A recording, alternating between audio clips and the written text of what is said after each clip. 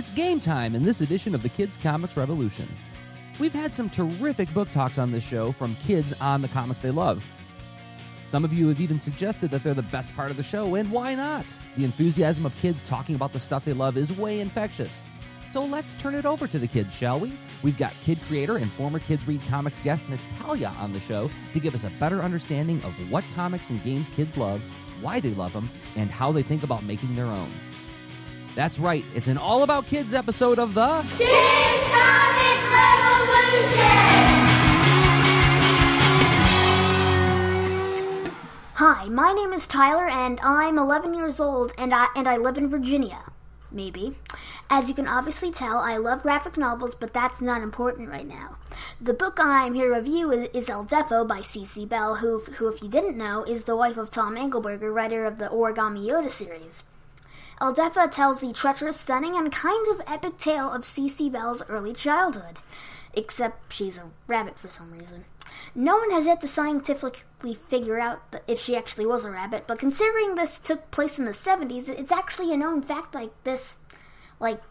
things like this actually happened back then. In the book, and maybe real life too, she lives in a world where everything is a rabbit for some reason. Even though Adam West's Batman exists and he's a human, but the cartoons in this world are rabbits too, but Yogi Bear is still a bear, so I don't know what to tell you. So from that standpoint, I know this doesn't make a whole lot of sense. So anyway, C.C. Bell tells the incredible tale of how she lost her hearing when she was little and had to wear the phonic ear hearing aid thingamajig trademark copyright God knows when. Ooh, and in the story, while in uncomfortable and awkward situations, she imagines herself as the ultimate crime fighter of justice, Batman. El Deafo. Yay! Join her as she fights kids who mostly do nothing wrong, actually. Just most of them make Cece a little awkward, and that's really it. And they're in their early to mid elementary school years, so they don't really know what's right and wrong. But it's okay, because superheroes, woobity-woobity-woo! What I like about the book is the simple, clean art style. A cool thing about it is that if you probably turn the characters all into Muppets or something, it would probably look the same actually. But the element El Deafo captures well is probably the heart. Not like the book is giving its physical heart to you. No. That's just disgusting. Go sit in the corner until I tell you to get out. The touching and warm, fuzzy feelings that it gives the reader. It gives a fascinating look at kind of dead people through the eyes of a child who doesn't really know what to think, I think. Oh, and those 70s references are awesome, and also kudos for not making anyone wear 70s clothing, because that would just be horrifying and everyone would be scarred for life.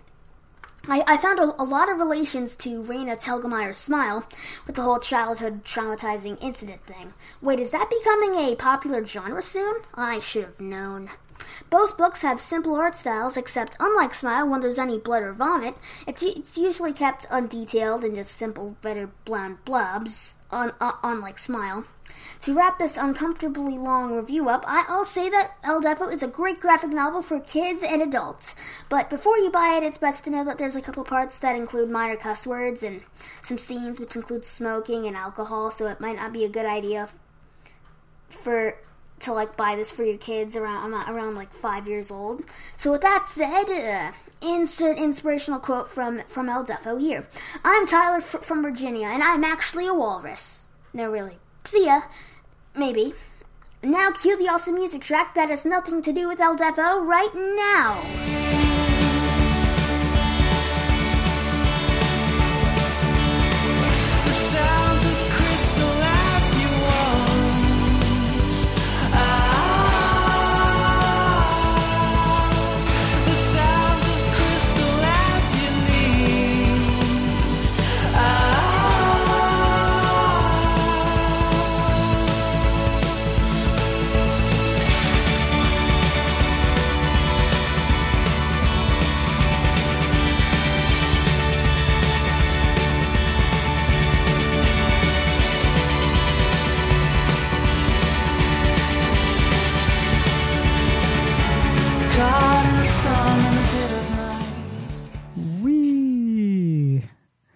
Hey, Jersey.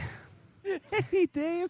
How are you doing? I am doing great. I'm feeling old today Why would you be feeling old? You are not old. because we just did an interview with, what do they call those people? Children? With the kids. One of the little ones. What a perfect thing for the Kids Comics Revolution podcast to talk with kids about what they're reading, about how they make comics and what they're into. That's right. We've done a lot of episodes with people, some of them experts maybe, talking about kids comics, kids books, what the kids are into. And in this episode, we go straight to the source with a real live human being telling us what they're into. And yeah, I mean, we went to one of the better sources for that too. We went to Natalia, who is a force of nature, who makes us. I feel like we tried really hard in this interview not to just like sound like we're like in our day. We didn't have all the Pokemons. Tell us, what is the Minecraft? Yeah, well, there's no quicker way to debunk your authority in a room than to talk like that to kids. Oh, I definitely felt like I had no authority. That's saying to the kids, like, I got no business being here with you guys right now. But yes, Natalia. So Natalia is a student of mine, I guess you could say, because she participates in a lot of the classes I teach. But I met her for the first time at the Kids Read Comics comic festival. This would be, like 4 years ago now. It was the first one you came to, Dave, in Dearborn. Okay. So at Kids Read Comics, we held. And I'll link to an audio boo that we recorded about this because it's a great story. So we held portfolio reviews at Kids Read Comics that year, and so we had some different cartoonists who were generous with their time sit down and look at kids' work and talk to them about what they need to do to make comics. And Natalia, who was at that time, the ripe old age of 7, came in with her samples to show Ryan Estrada of RyanEstrada.com, another awesome cartoonist who we need to talk to sometime on the show. She had all these completed strips. She had character charts with like the relationships between all the characters in her strip series. And she said to Ryan, what do I got to do to be a professional cartoonist? And Ryan, God bless him, had the presence of mind to say, you already are a professional. The only difference between you and everybody who's tabling at this show is that you're on that side of the table. Get in contact with the Kids Read Comics people, and you should be tabling and selling your mini comics here.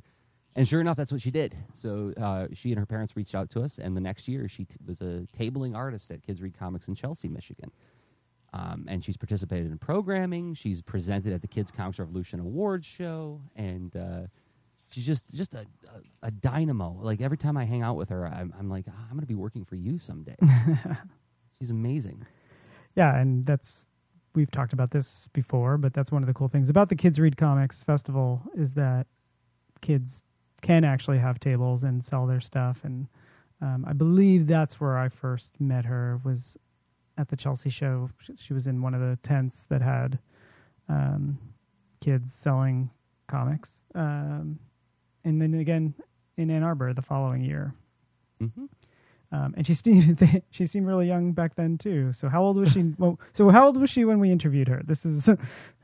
So she was 11 when we interviewed her. We recorded this a while ago, and it's been a long time coming getting this one into the feed.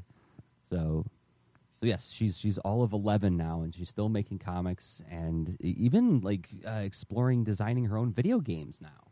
Yeah, which we talk a little bit about as well.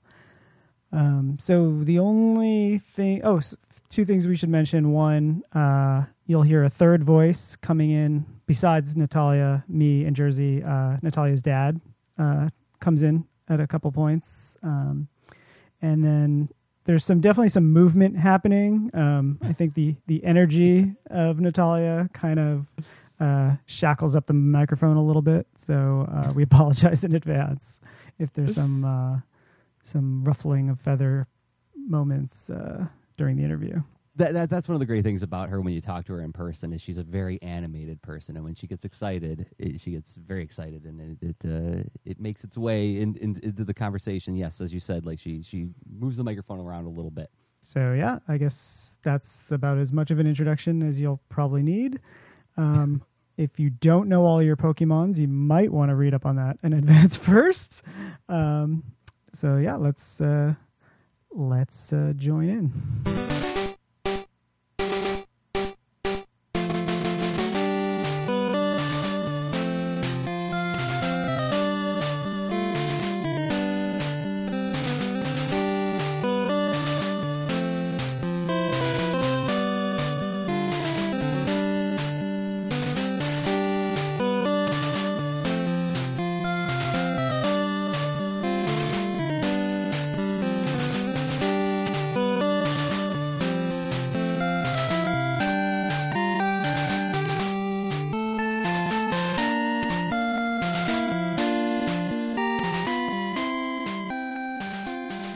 But are you guys going to ask me a question, or? Yes.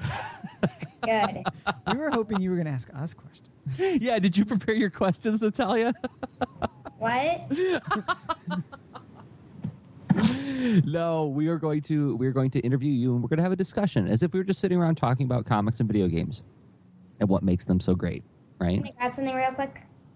What's that? Can I grab something real quick? Yes, you can. Thank you. I'll be right back. I'm just going to grab a hard drink. I need an orange juice to get through this. Leave the carafe. I like that we could actually hear her stomping up the stairs. That was pretty cool. Let me tell you, Dave, coming up with my 5 all-time favorite comics is a lot harder than it sounds. Okay, I'm back. Oh, I forgot to do that. What? What? Dave forgot to do the top 5 comics and top 5 video games list? I'm good at giving the homework, but I'm bad. Okay, but what I did do is I made a list of video game comics that I think remind me of video games. So I've got that list. Oh, good. I only had While one you thing. guys are talking about your favorite stuff, I can think of what my favorite stuff is. But Okay. So I'm sorry about that. Natalia, this is something to look forward to when you are a fully grown kid, is that when you are drawing comics for a living, you don't have to get up before 11 o'clock. That's right. This is early in the morning for Dave. This is super early for me. I usually wake up before 11 regardless. I want to or don't want to. Yeah, I do too, but then I go right back to sleep. I woke up at 6:30 and went downstairs. Wow. Yay. And did you play video games? Yes, technically I did it for about 2 to 3 hours. What? Wait, so you played video games for 2 to 3 hours? In the mornings. First thing you woke up? Do you eat breakfast Yeah. first? What? Do you eat breakfast before you start playing video games, or do you start the games first? Got the games first because my parents are usually asleep. And are you playing them on your computer, or are you playing them on a DS? Or Depends what the mood is, but usually it's on my computer. It's usually on your computer. And what's your games of choice these days? Deluge RPG. What? Deluge RPG. It's a Pokemon RPG game. Oh, okay. And have you been playing Pokemon as long as you can remember? Since I was about 5. Yep. And what brings you back? What keeps Pokemon drawing you in? I have absolutely no idea. Nah, I bet you do. I bet you know what is that's so compelling about it, because there's other RPG games you could be playing. Well, I just find it fun. What is it I about don't know. Pokemon that's fun? I really don't know, Dad. Maybe the creativity in it all, the designs, everything about it. I would I say I'm bet- drawn to the design of Pokemon. Like the creature design is what first got me interested in it. I think all the countless different variations on the Pokemon are really cool, and it's fun to get to see them and collect them. But the Pokemons also have different personalities too, right, Natalia? Yeah. So are there some that you like better? Okay, so like one of the things we did for prep for this show is write down lists of our 5 favorite video games and 5 favorite all-time comics. And I bet in Natalia and I, before we started recording, we're chatting about how hard it was to come up with our 5 all-time favorite comics. But I bet you that I could say, Natalia, name your 5 favorite Pokemon. Go. You could do it. Oh, yeah. Gardevoir, Beedrill, Metagross, Absol, Blaziken. Now, Beedrill in particular has a very specific personality, right? Derpy, fuzzy, chewing on your arm all the time. Right. Num, num, num, num. So, and I noticed that you never, like, and this is something that Natalia's done when we hang out, is she'll turn into Beedrill and start chewing on my arm. But Not literally. I just hang on and see if he can pull me out. no, I bled a couple times. But you No, never. he's lying. But you've never said like. Lying. You've never said like, oh, I'm Gardevoir and I'm biting your arm, right? Gardevoir's eleganter than Beedrill, and I'm not that elegant. I'm so hard to. So is it partly personality? Mm-hmm. Is what's drawing you to these RPGs? Mm-hmm.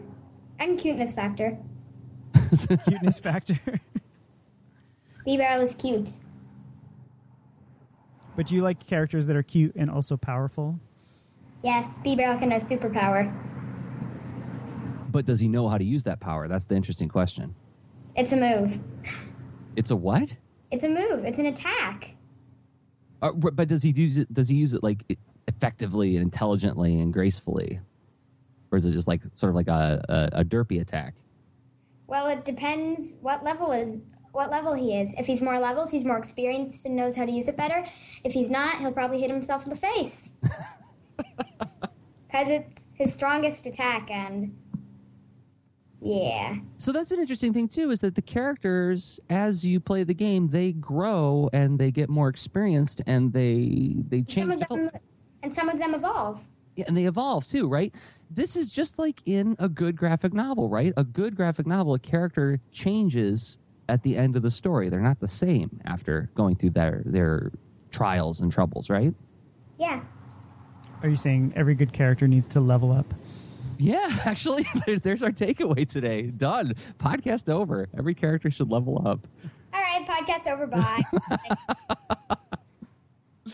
So do we want to just dive into Natalia's top 5 favorite video games and talk about them a little bit? Yeah, let's talk about all our favorite stuff. Because if nothing else, we love to enthuse about our favorite books and comics, and this will be fun to talk about video games in addition to that, and maybe even find some similarities and differences between them. Oh yeah, should I do it with when 5's my favorite or 1's my favorite? You pick where you want to start, Natalia. I seriously have no idea. I'm impressed if you could even decide that, because I always have a hard time. Like, I can choose 5 favorite things, but choosing which one is the actual favorite or the second favorite, like, to me, my lists are always kind of like being shuffled around, depending on what mood I'm in. Let's start at 5. As my favorite? Yes. Okay. Right now? Yes. Okay. Number 5 is Pokemon Black version for the Nintendo DS. I like it because it has an amazing storyline, great graphics, and it's just really fun to play. What's the storyline? You're a 10-year-old trainer going out onto a journey, like most games, but instead of having to stop an evil organization from stealing Pokemon, there's an evil organization that's trying to separate you from your Pokemon. Ooh. So the Pokemon can be free. And you have to find a way to stop them before they manage to get all trainers separated from their own Pokemon. But during that, the true leader of the organization, Ghetsis, is not really trying to free the Pokemon at all. He's trying to dominate the whole Unova region, which is the region the game takes place in. Eventually, the second in command realizes that, and you two have to join forces in order to defeat Ghetsis. And then you can do whatever you want. Again. so wait a minute. So there's like there's a bad guy in the game that Two bad guys. 2 bad guys, but then you wind up having to team up with one of the bad guys to stop an even worse bad guy. Yeah. That's pretty cool. That's my favorite story trope: is heroes and villains having to team up, put their differences beside them. And then the villain that you have to team up with eventually realizes what he's been doing and tries to disband the evil organization. Oh, so the main bad guy kind of learns what he was doing. He learns the folly of what he was doing. Yeah, so there's N, King of Team Plasma, the team that's trying to separate from trainers from Pokemon, and Getsis, N's father. So Getsis is secretly trying to take over the Unova region, but N does not know this. You convince N eventually that this is what Getsis is really trying to do, so the two of you join forces to defeat him. Mm-hmm.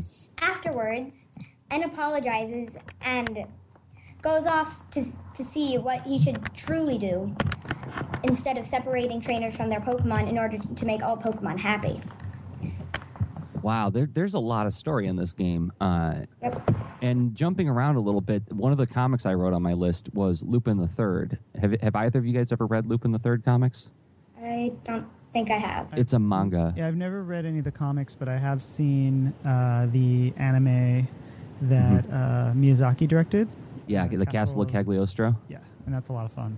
That's a great movie, and it captures the essence of what makes Lupin the Third story so great for me. Is the premise is that he's a thief, and he goes into a place to steal a thing, and in going into the place to steal a thing, he finds out there's an even worse bad guy there. So Lupin's the thief. He's being chased by this policeman named Inspector Zenigata. So Zenigata is really the good guy, but he's not the main character.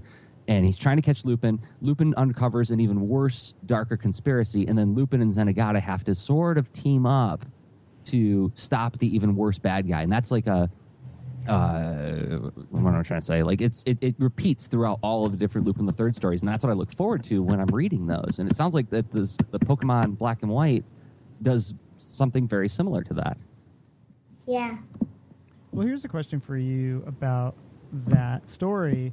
Do you think the story would be as engaging to you if you were just watching it as like an episode of the show or like one of the Pokemon movies? Is there something about it being told in the game and you're interacting with it that like makes it feel different? I probably would find it more, cool, interesting, all that, if I was actually playing it on the game. But if I saw it on the show, that'd be pretty cool too, because it would be seeing my own character doing the actual storyline, but without me telling them to. Right. So I'd be watching my own character. So, But if it wasn't your own character, like do you think that... if it wasn't my own character, I would probably think the storyline was better if I was actually just playing it. So let me ask you, Natalia, do you ever go to YouTube and watch other people play games? Because I know that a lot of people do that. They'll stream themselves playing video games. Mostly if I need hints on my DS games. Okay. But you don't just watch for fun, but you'll watch to like get help. I watch My Little Pony fact videos otherwise, and cat videos. I think everybody watches cat videos. Yeah. So, okay, number 4 is Super Smash Bros. Brawl. Wii game. I really like it because there's pretty much an endless storyline to it. And it's just really, really sucks you in. That's really funny considering it's a fighting game, and most people probably don't think of fighting games for their story, right? Well, there's 2 parts in it. You can play just the fighting one where the brawlers compete against each other, but there still is no champion because it goes on forever. But there's another one you can do, another part of it in single player, where there's an actual storyline to it. Mm-hmm. And what is that storyline, if you could explain it quickly? So all these brawlers, good and bad, are just doing stuff when an evil force comes and interrupts the main tournament that's going to decide the final victor.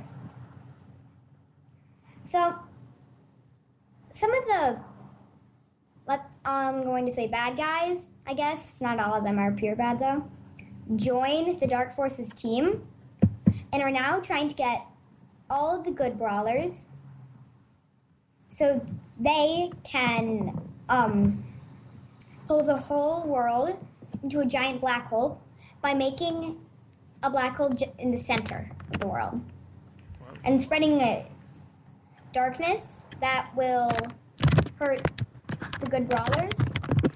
And it's up to you or whoever's playing it to stop the darkness.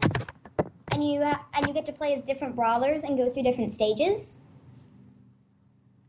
And there's an I cannot talk. It sounds like there is not a storyline, I guess, when I say it like that. Sort of. I'm really confused right now with myself. But well, what you're talking about, there's a central conflict where one group of people has an agenda and another group of people want to stop that agenda, right? Mm-hmm. Isn't that story? Here's Team A. We want to do this bad thing. Here's Team B. We want to stop you from doing that bad thing. And then watching who wins and how they win is story, isn't it? Yeah. A little more about the storyline thingy. So the good brawlers have to go through different places in order to catch up to the bad guys and stop the darkness, because if you arrive too late, they spread darkness and make it really hard for you to pass through. Oh, so you have to finish all of it before it's too late. So there's different worlds in this game. Mm-hmm. Are the worlds distinct? And there's been one I've been struggling on for about 6 months now. Still, I haven't gotten past this one little part. And how are the keep worlds going different? back to it. You keep trying. Mm-hmm. It's where I'm Pikachu and Samus. I cannot get past the floating thingies with spikes and an endless pit. That sounds pretty classic. One of the things that I would put Super Smash Brothers on my list of favorite games of all time. I haven't actually played the Wii version as much. The one that I played the most was on GameCube, so it was Super Smash Brothers Melee. And part of it is just because I think it's one of the most fun games. Like, it just has a lot of play value, and it's really fun to play with a group of people.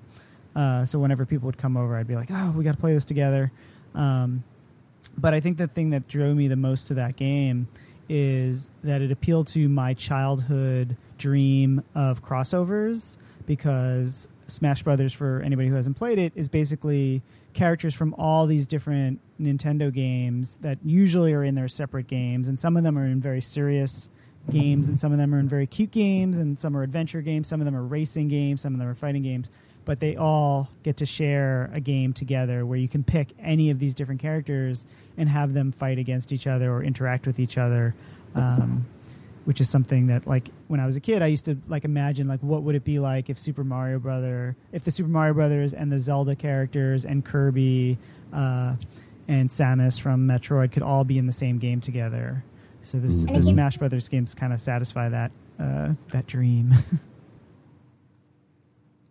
Yes, but you have to admit, Pichu is an awful player. Pikachu is an awful player?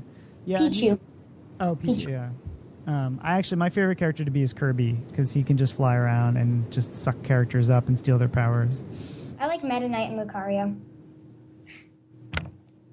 Jersey, who's your favorite character to play? Because I know you've played Smash Brothers. I haven't. No, you've never played Smash. I've never played Smash Brothers, and I've been meaning to get it for the longest time because it looks amazing for all the reasons that you guys have described. But no, I mean, I got other games on my list that satisfy or scratch that itch in very similar ways, but not quite as well as Smash Brothers does. Because yeah, like you, Dave, as a little kid, I was like, oh, wouldn't it be awesome if I could go on an adventure with Samus and Link? How cool would that be?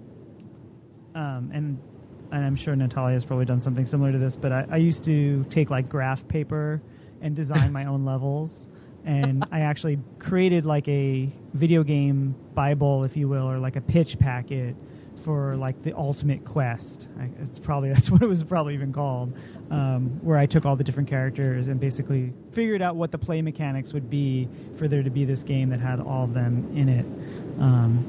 And at the time, it was that would never happen, but it would be the coolest thing to see happen. And supposedly somebody has made like a fan game that is like that, like because like Smash Brothers is basically they're just either you're playing against each other on like sort of not static levels because they move around and stuff, or you do the quest, but they're very still 3D. And because I'm like an old schooler, I want to see everything in 2D. So someone actually has made like a 2D version of that where the games look exactly like they did in the 8-bit versions, which I'm very nostalgic for. Wow. We'll link to that in the show notes. I can't remember the title of it. But I actually discovered it because of a librarian, Matthew Winter, who's a big proponent of like video games in the library. He linked to it on his blog, and I was like, oh my God, that's so cool. Speaking of which, talking about graph paper, I just came across this story last night. There's an app coming out for the iPad that allows you to make video game levels on graph paper, and then the app will translate the graph paper drawings into, and like you use different symbols, like use X's for this and like fill in the squares for that, but it will turn it into a real playable side scroller game. The game is called, or the app is called Pixel Press, and it's coming out later this year, and it's $10, but then you like get this special graph paper to design your own levels on. You can make your own games. That's really awesome. That's crazy. We'll put Did that you know in the show. I've made my own video game before that's playable? You have? Mm-hmm. What is it? I call it Legend of Red Moon. I made it on RPG Maker. What's RPG Maker? It's for beginners for making video games, where you basically make your own RPG game, and you can make it as long or short as you want. It teaches you how to make your character go to different places, not just by putting a door there, but doing transfers and all this fancy stuff, doing dialogue, cutscenes, all sorts of stuff on it. Oh, you did it at the engineering school. It's called ID Tech Camps. Yeah, see, That's where I did it. Wait a minute. Yeah, explain. You went to a camp recently, Natalia, where you did this. Mm-hmm. And what would tell us about that? And so it's ID Tech Camps. Basically, we had our little group, and It's at the University of Michigan. it was at the University of Michigan. So we go into the Palmer Commons, and there's several rooms there where the different ID Tech Camps go. There's like Minecraft mod creating, iPad, iPhone, app making, all sorts of stuff. We did the RPG Maker. Which, for those of you guys who don't know, that's short for role-playing game. So it's sort of like the extension of what Dungeons and Dragons used to be, except in the video game world. And anybody over 25 has probably played Final Fantasy, which is one of the first like video game RPG games. Go ahead, Natalia. In RPG Maker, you get different tile sets on a grid, and you can choose how big you want it to be. I think the smallest you can make is 5 by 5. And you can put like grass tiles down, or snow, or trees, and make the map look as you would like it to. And Natalia, are you messing around with some papers by your computer? no, Oh, are you moving the computer? not really. No. Because we're getting a lot of like weird clicking noise, like as if like something's being moved around by the microphone. No. Okay. There's nothing like that. Okay. Imagination jersey. It's No, it's just in my head. But okay, keep going. Sorry, kiddo. And you can make different houses and make up different characters. You have like 5 pages of standard characters you can choose from or make your own. Wow. You can do battles with the different monsters that you can create, even though that would take hours, so they have like 50 monsters for me to choose from.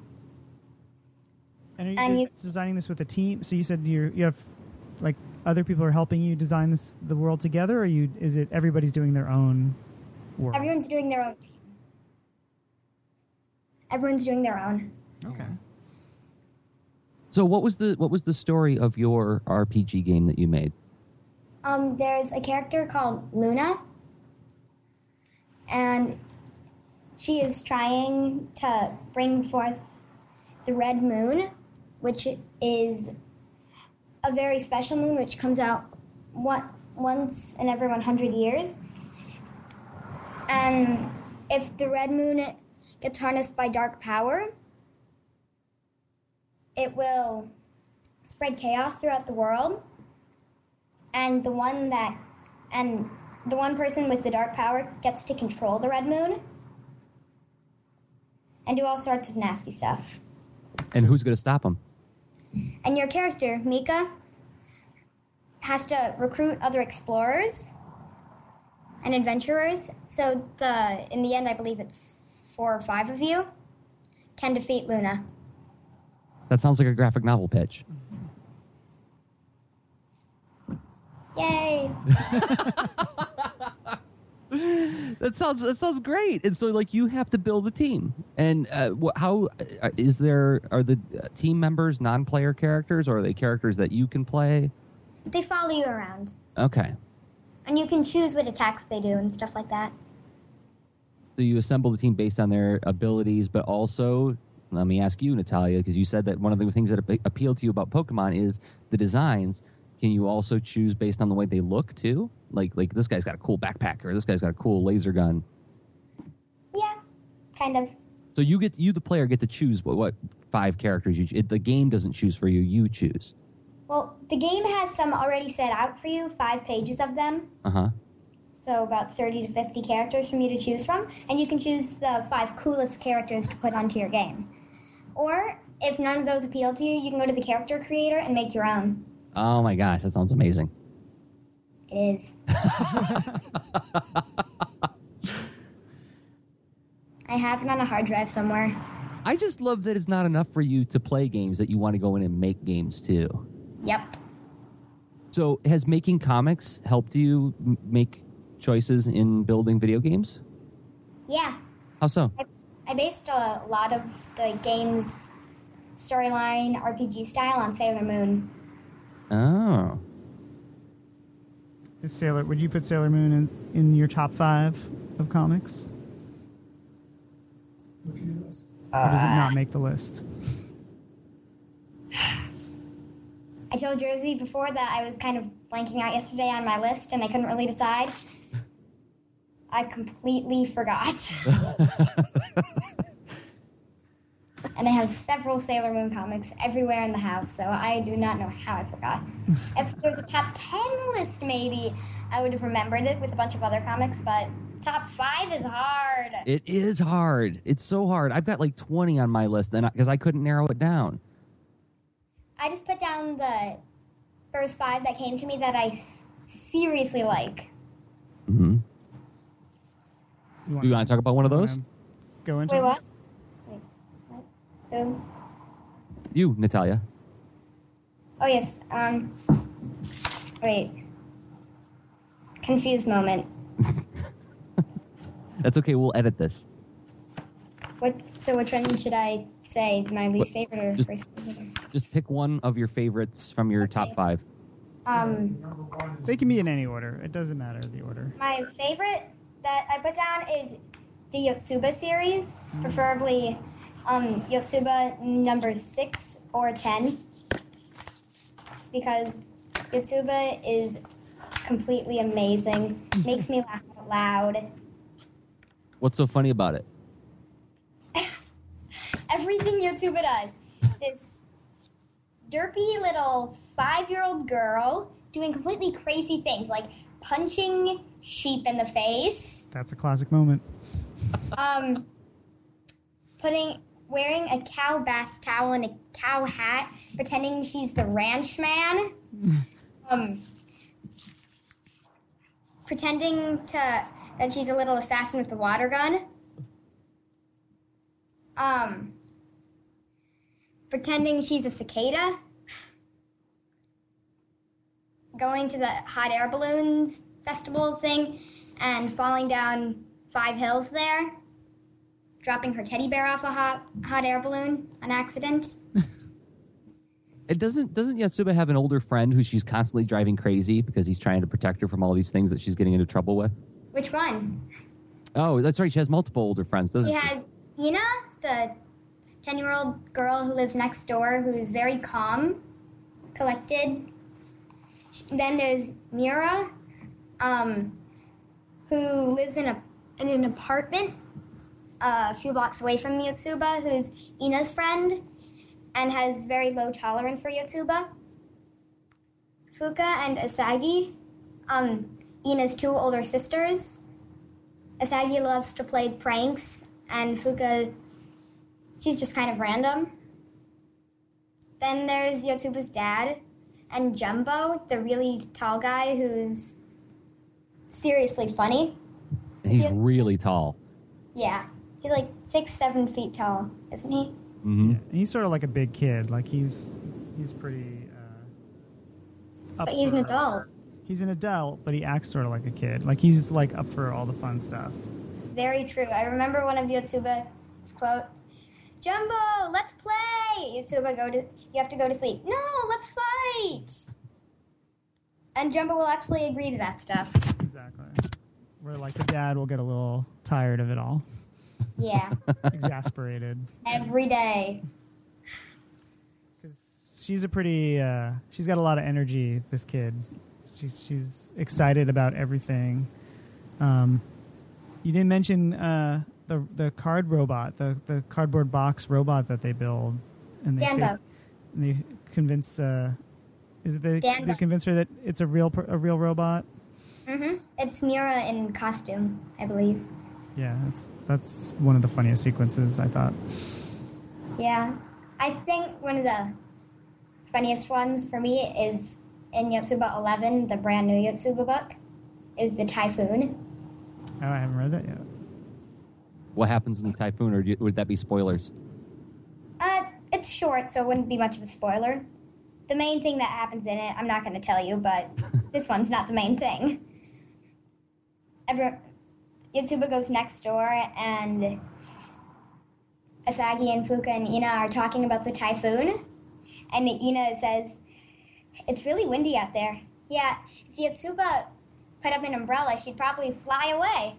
They talk some more, and eventually they say, "Hey, where's Yotsuba?" They look outside. Yotsuba has this umbrella, and she's flying away. And then Asagi runs outside screaming, and Yotsuba's dad, too, and they're running after her. And to describe the personality of Yotsuba, what is her reaction to flying away with an umbrella? It didn't really have her saying anything. It was just a look of shock and pleasure at the same time on her face. That sounds about right. Flying away on an umbrella in the middle of a typhoon. Very Yotsuba-ish. Yeah, this is a series that definitely appeals to a lot of different people because they tend to be all short stories.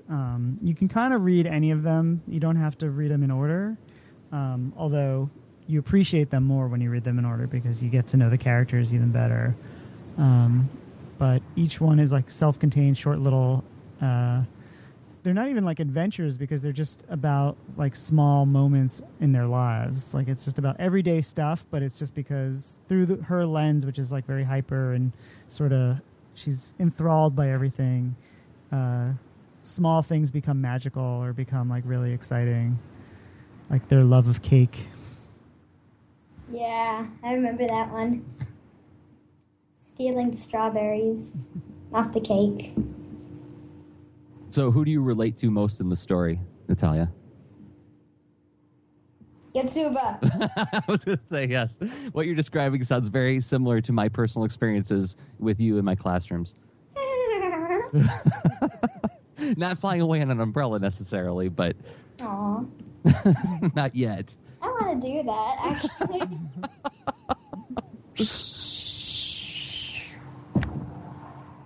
So let's go back to the video game list. What's another one of you went through two. You went through Super Smash Brothers and Pokemon Black, Super Smash Bros. Okay. Number 3 on the list, Kirby's Return to Dreamland. I love that game. The graphics are amazing. It's got a great storyline, and it mostly takes a while for people to beat because there's so many different levels. And if you play with several people, you can play with like 4 Kirbys at once, or Meta Knight, King Dedede, Waddle Dee, even though it took me about a week to beat it.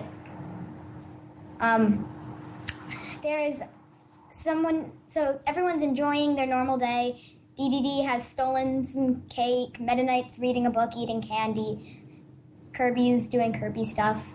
When this ship comes out of nowhere and crashes, and the different parts of the ship scatter to different worlds. And inside what's left of the ship is someone named Maglor who requests if Kirby can help find the missing parts. So Kirby goes on an adventure to find all of the missing parts and defeat the bosses in each of the levels, which are called Cookie Country, Raisin Ruins, Onion Ocean, White Wafers, and something else. Something that involves snow. Nutty Noon. That makes no sense, but that's it.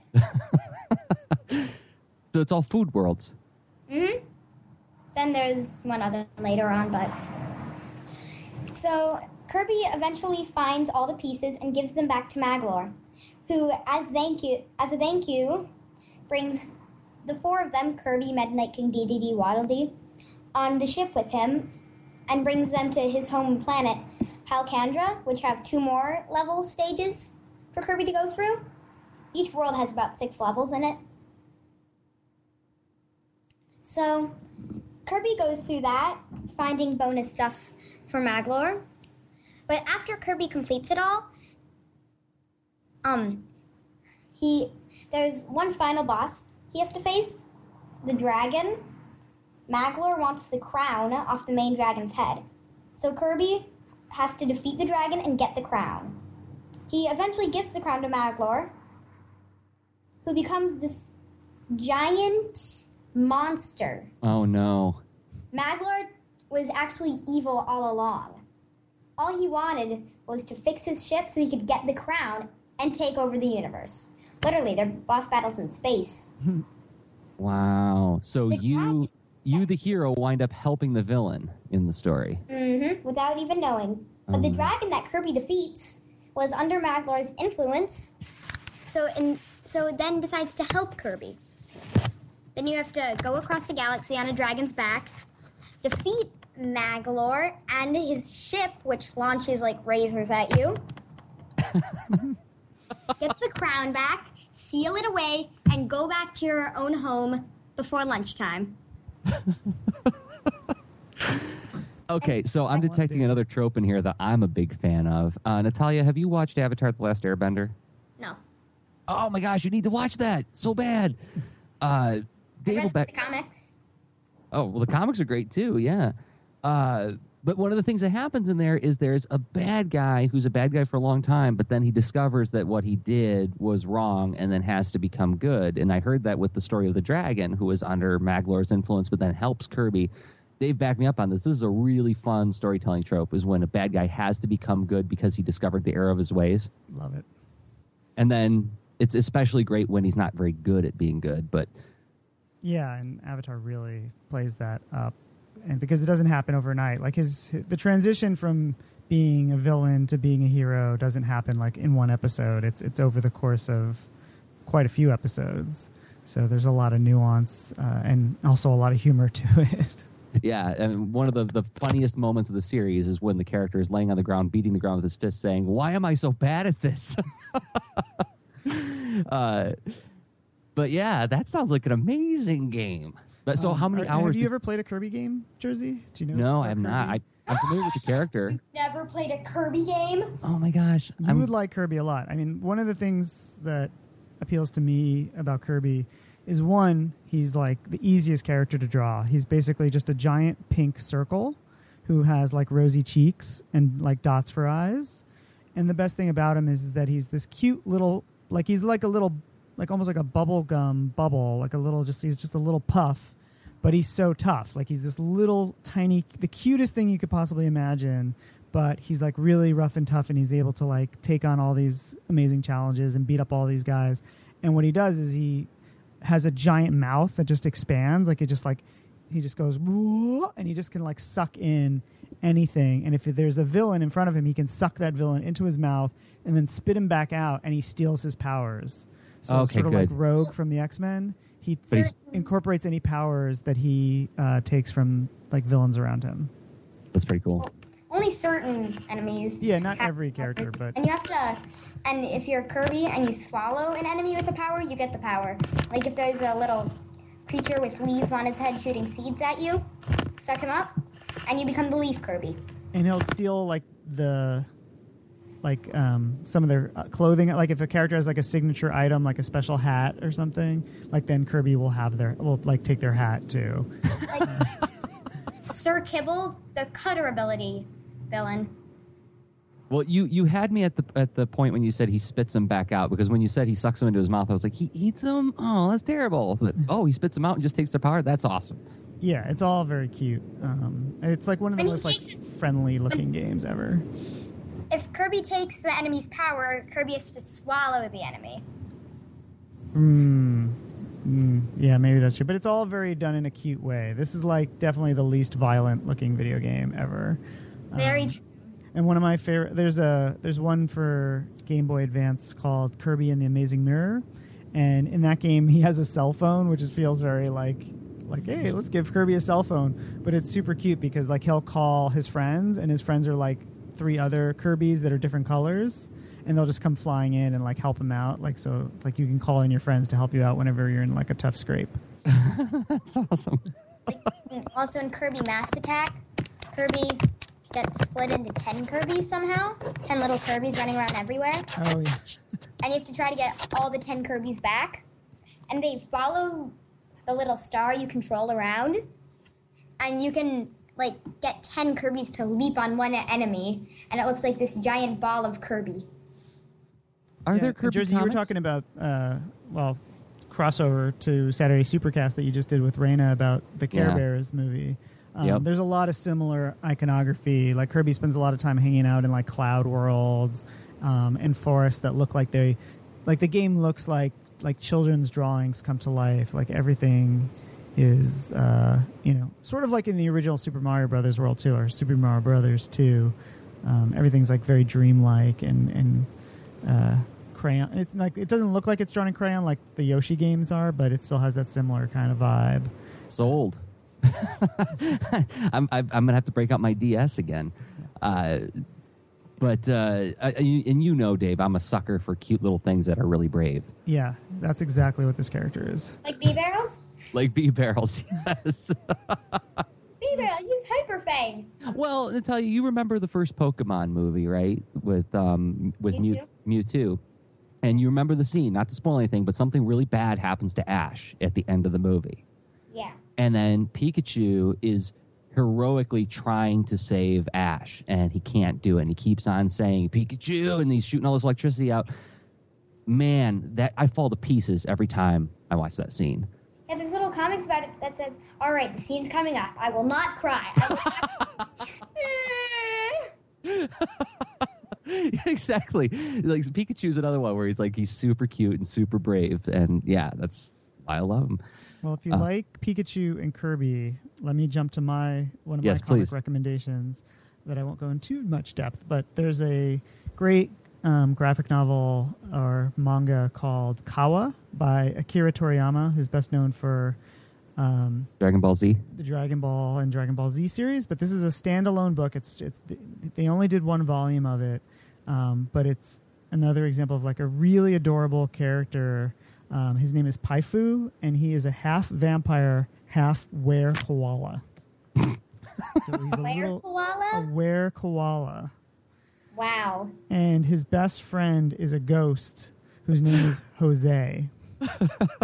And they live in a town that's basically, it's sort of like Halloween Town in the Nightmare Before Christmas movie.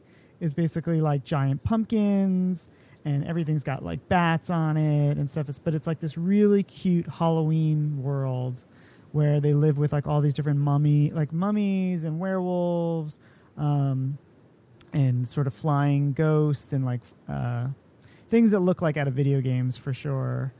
And basically there's a monster flu that is going through the town. So all the monsters are getting really sick.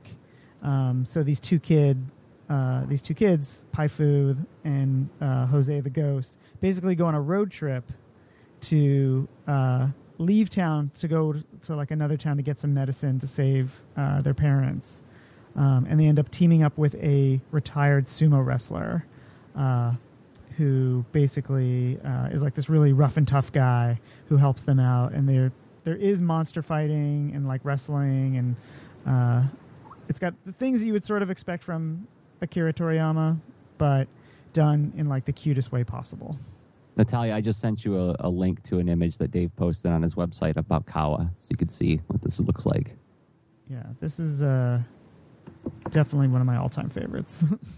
It looks amazing.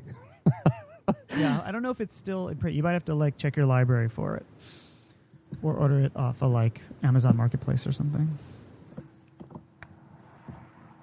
So yeah, Kawa, C-O-W-A. Yeah, C-O-W-A, and the O in the logo is a little eyeball. Okay. So Jersey, did you have What? a recommendation? Book recommendation? I think we're jumping around at this point. Yeah, we are.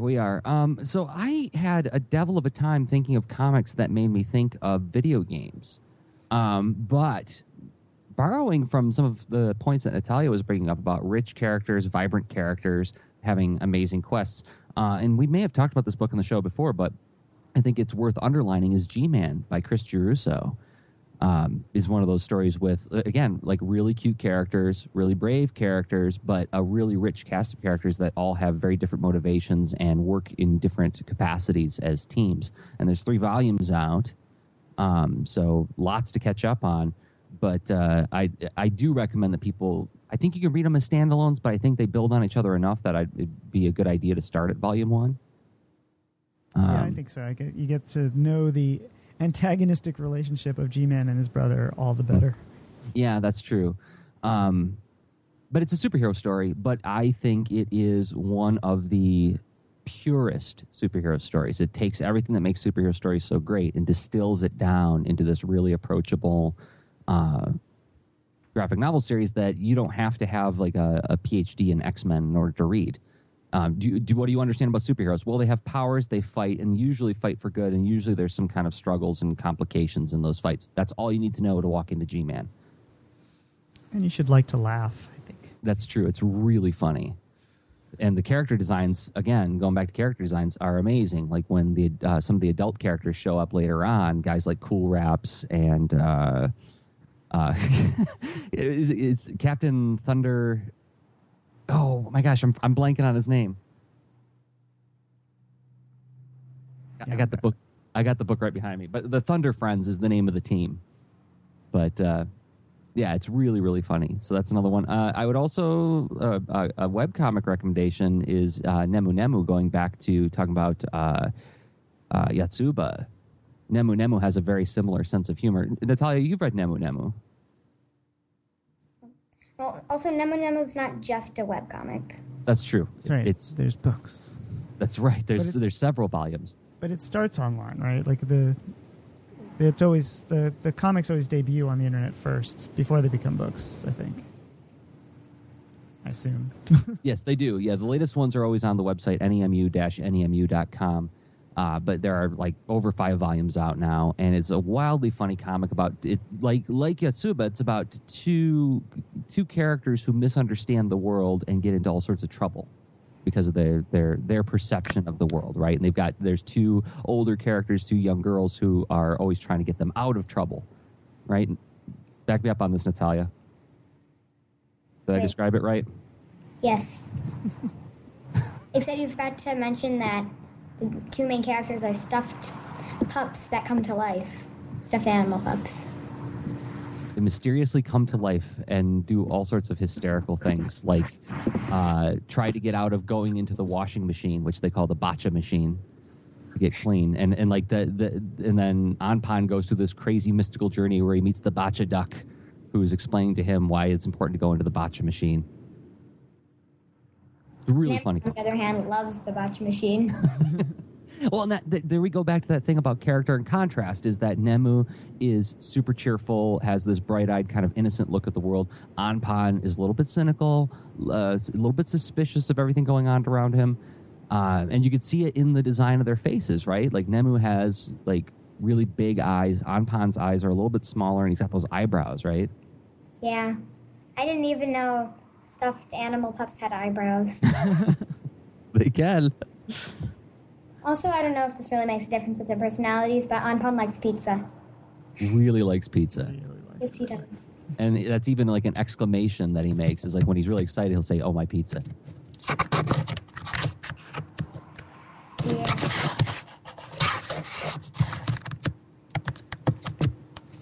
So, Natalia, did you have another recommendation for a comic that would either one of your favorites or one that's like a video game? Well, I did put Astronaut Academy. I was wondering if you were going to say that. Yes, I love that book. All right, well then we'll let Dave stand aside and just beam with pride while we talk about this book. Why do you love that book? What's so compelling about it? Especially the character designs. That's one of the main reasons why I like it. They're so cute, but yet they still bring out a lot of like their personality and character. Like, what are two characters that have a lot of contrast between them in their designs? Cursive phone. Okay. One of them is Scab. She's like a bodyguard, I guess. That's how it seems. She looks like she's kind of mean, arrogant, and she is. She looks like she's ready for a fight. Another one is, for some reason I can never pronounce his name right. Akata, I believe? Yeah, pretty close. Hakata. Akata, okay. He's very quiet and calm and collected, but he always comes through at the right times. And he kind of looks like the kind of guy that would do that. He's got a cool jacket, right? Yes, and a cool hairstyle. That's true. And his hairstyle is like, when you look at Cybert has a similar hairstyle, but it's different just enough where it looks a little off and weird, right? Yeah, because that hair is made of metal. Right. Yeah. So like he uses like a more jaggedy line to draw his hair. I'll tell you too, my favorite characters, especially in the new book, were the safety bears. Well, again, because you like the Care Bear. But they're bears with flamethrowers on their hands. How cool is that? I want to read the next Astronaut Academy book. I've only gotten to read Zero Gravity. Oh! You got to read Re-Entry. Okay, well, I can loan you my copy, Natalia. Or you could go buy it. Or I'll send you one as thanks for being on our show. But the story in Astronaut Academy is really funny that this retired hero goes to space to learn about all sorts of funny things, like wearing cute hats. Yeah. And the way that Dave writes it with the little, like, sometimes it will point on the side, like, super funny or cute or really just cute things that make the story really fun to read again and again and again. No matter how many times I read it, it's so awesome. So is it a school is it a school that you would like to go to? Maybe. You get to ride around on dinosaurs, for crying out loud. Yeah, but so is the dinosaur races inside or outside? It looks like it's on the moon. In the book, they're inside. They are inside. They're on a moon roof. So it's basically like the top of the school has like a skylight, I guess, or like what we would call it's basically like a dome at the top, so that you can see the outer space. But they've recreated the surface of the moon indoors, so they're totally inside, and they've got a little bit of gravity out there, but it's not 100% like it's like an artificial recreation of the moon. Yeah, I'd also be a bit nervous if I went there, as suddenly the oxygen, whatever made the oxygen kind of exploded or something, that being awful. Yeah, Well, that is a but concern. but then you just dress like Doug Hero, right? Doug Hero's got that taken care of. 'Cause he can. True, but what if we're not in our spacesuit? Well, that's true. But speaking of Doug Hero, another thing I love about that book is how, you said the designs are really cool and they're very simple, yet you can tell what each character's feelings are all the time, right? Even a character like Doug Hero, whose face is really just eyes, but you can tell how he feels all the time, right? You remember that story, Natalia, where he's talking to that teacher, and then he's out in the hallway afterwards, and then he says really quietly, "I love you." Mm-hmm. And the pose that he used there, so you could tell that Doug Hero was like just brimming over with affection, but was too shy to say it, and yet we didn't even have a full face to look at, right? Yeah. Really cool. And is the story like any video games you know? I mean, are there any similarities to the things we've been talking about with video games and this comic? Well, I haven't played many video games like this, but there was another comic book Oh, that I had read that was similar to this. It was a girl that got chosen to go to a school in space, like this. But it wasn't quite as funny as this one. Thanks. so what's the book where the girl gets chosen to go into space? It's called Ladder Top. Ladder Top. I haven't heard of this I one. haven't heard of that. I think it's pretty new. Is it a manga? Is it American? It's a manga made by an American. Oh. I Okay. think so, at least, because it's in normal. I keep forgetting. So what's it about? There's a girl who has a friend that has wanted to go to space for many, many years. Well, all of the years of her life, at least. And they both get chosen to go into the final round of the scan. The scan tells which kids are allowed to go to the school. And the friend that really, really wants to go does not make it. But the main character makes it, even though she didn't really want to, because she has these weird symbols on her arm that she got from a mysterious gem that turns into this bug that has, like, needles for legs. So now she has these weird symbols and is going to space. And she doesn't really know what to do because the person that owned the crystal, apparently because it was lying on the floor in the girl's bathroom, is her roommate. And she's wondering if Nine, which is the person's nickname, is trying to harm her in some way because of those symbols that she got. That sounds cool. You know what? I had heard of this book, and I feel like a fool now for not recognizing the name. This is a graphic novel by Orson Scott Card and drawn by an amazing artist, Hanuel Ibardolaza. I've never pronounced that person's name out loud before. But Hanuel is on Twitter and been a big fan of... Now, I think Hanuel's a guy, yeah? No, I'm not sure. I just realized I've been talking with somebody for years online, and I don't even know what their gender is. But big fan of Hanuel's work, and so yeah, the art is super pretty, isn't it, Natalia? Yeah. I'll have to check that out. We'll link to it in the show notes. We will link to it in the show notes for sure. Okay. So are you ready for my big list? Yes, let's go into your list as we close out this. So I was trying to think of some comics that specifically reminded me of video games. So I'll just talk about a few of them. I won't go into too much depth because some of them we've mentioned on the show before. The Amulet series by Kazu Kibuishi. Mainly because you've got these two kid characters who are traveling to different cities via airships. Definitely something that evokes the Final Fantasy games that Jersey mentioned.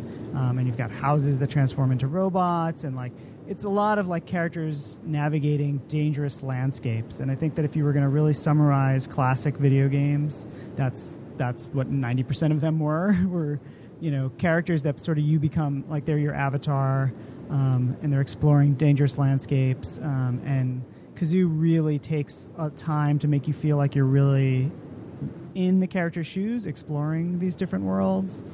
On a similar note, but a completely different sort of genre, Missile Mouse by Jake Parker. Oh, good one. It sort of evokes to me the game Star Fox from Nintendo 64 because you've got like animal characters who fly these like really cool jet planes in outer space. But then he also like, you know, it's not just about flying around. He's also like going around and he's collecting crystals. And there's a lot of like time spent like running around these different corridors, fighting monsters and like creepy bugs and creatures and stuff. So it has the visceral feeling that you get playing a really cool action game. And another book that just came out that has a little bit of that too is Battling Boy from Paul Pope, which is about this like kid who's basically like the son of a god who comes down to Earth basically to be Earth's new hero, which basically means that he fights these giant monsters who are always attacking the city. And much like a video game, he can sort of take on different powers in the way that like Mega Man can upgrade to different weapons, and by collecting these different things, and then like he'll fire completely different stuff. Battling Boy collects these different T-shirts, and depending on which T-shirt he puts on, each T-shirt has a different insignia of like a different animal, including like a dinosaur. So when he puts on the dinosaur T-shirt, he has like the powers of a dinosaur, and if he puts on a tiger shirt, he has like the moves of a tiger, and things like that. It's a lot of fun. It just came out. And then another one, which is a little bit on the edge of like for teens because it's about zombies, is Daybreak by Brian Ralph. And I think almost everything that Brian Ralph has done has a video game feel, but this one specifically is about like surviving in a like zombie apocalypse. But the whole comic, you are like a friend who's with the main character, and the main character is constantly like looking back towards you and like talking to you, and you're like in the story with him. So you're his new friend, and he's like trying to help you survive this zombie apocalypse, and you're like interacting with him. So like it's like a really interactive experience where the whole entire book is drawn from a first person perspective, where you're seeing the whole thing is like through your eyes, which is I don't think I've ever seen somebody draw an entire comic like that. And it's really, really cool. We mentioned Meanwhile by Jason Shiga. It's got choose your adventure qualities to it. Pick a path. And then another one is Spira by Josh Tierney and Kyla Vanderklug and a bunch of other artists. Have you seen this at all, Jersey? The name sounds familiar. Spira, it's basically an anthology about this like fantasy world that involves the main character is like a princess who's like a sword fighting princess. Who feels really like a video game character, but it's all these different artists doing their take on the character, and it's really, really beautiful. Really lush fantasy worlds. It's Spera, right? Yeah, and it's published by Archaea, so everything that Archaea puts out is like hardcover, beautifully printed books with amazing colors and paper stock and the whole thing. So yeah, Spira by Josh Tierney. And then Bad Island by Doug TenNapel. Doug actually has experience creating video games. He was the creator of the game Earthworm Jim in the late 80s, early 90s. And he did like a clay video game called Neverhood, which has a cult following. You can find that on YouTube. It's really sweet. But Bad Island is basically about a family who gets washed ashore on like a island that actually happens to be a giant alien. So they're basically like having this adventure on the back of a giant alien that has like all these little creatures like living within it. And they basically have the family has to basically like team up, overcome like their family drama to stop this like alien invasion. And there's just like all these really cool creatures and stuff, and the whole thing feels like a really awesome video game. And then two final ones, Saga of Rex by Michel Gagne, about a little like alien fox creature who's basically going from world to world, and talk about like leveling up. Like from the start of the book, he's basically like a little fox that looks just like we would imagine a fox looking. But through his adventures exploring these alien worlds, he basically transforms into all these other creatures and evolves into like this like crazy sentient alien thing.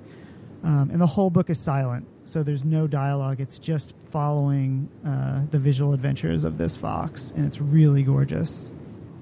And then finally, a book that has not come out yet, Glorkian Warrior by James Kochalka. It's actually called Glorkian Warrior Delivers a Pizza, and it's actually based on a video game that James Kochalka designed in collaboration with a company called Pixel Jam, which is just like, it's a very like sort of side-scroller shooter game, and now they're making a graphic novel from First Second about the character. So yeah, those are my recommendations for comics that feel like video games. You guys have any final recommendations or anything you want to add to before we close out? Natalia, we'll give you the final word. You were interviewed on the Huffington Post a while back, and one of the things they asked you what you'd like to do when you grow up. First of all, you're never going to grow up, right? Yeah, I'm never going to grow up. Good. I'm holding you to that. But you said that you would like to be an author, or you'd like to make video games. Do you think that those two careers are exclusive? Do you have to be one or the other? No. I don't think I have to be one or the other. I want to be both. I think that the skills you would need for both or for either are very similar, don't you think? I mean, you have to create characters, create worlds. Like a video game without characters is pretty boring, right? Definitely. Although some puzzle games are quite fun. I'm not much of a puzzle game person. Ah. Well, in both, I think most like cartoonists now have to think a little bit about user experience, right? And how people are going to read their stories, and when they're thinking about the panels and the flow of the story, like how is the reader going to go through that story? That's pretty similar to designing a video game and thinking about, how people are going to interact with the worlds that you're building. Yeah. I agree. And we should also link to that comic, Jersey, that did you discover it? I can't remember who first linked to it, where it's like it's an endless scroll. It's like an infinite canvas thing about like a guy who's like traveling through the center of the earth. And that definitely also has like a real video game feel to it. Yeah, it was by a French cartoonist, and we will link to it in the show notes. But yeah, you scroll and scroll and scroll forever as this character is just falling through the center of the earth and coming out the other side, if I'm not mistaken. Mm-hmm. And it's so compelling. It is so interesting and fun to read. Great. Okay, well, hey, Natalia. Yeah? Thanks for hanging out with us. Yeah, You say thank you, sweetie. Okay, thank you. Thank you for inviting me to do the podcast. Have a great day. And thank your dad too. You can. Dad, be quiet. Thanks, Jim. And Natalia, are the pancakes wearing off? I'm just containing them. All right. She needs to absorb somebody else's power. She needs to eat them like Kirby, and then she'll have the energy of someone else.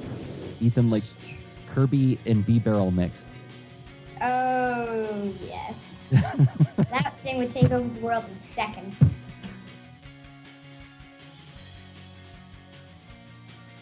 This episode featured music by 13 Senses, Junichi Masuda, and Harry and the Potters. Thanks to Tyler for the book talk. We love hearing book talks from people of all ages. If you want to record one, you can send it to us at kidscomicsrevolution@gmail.com. Be a part of the revolution. It's fun.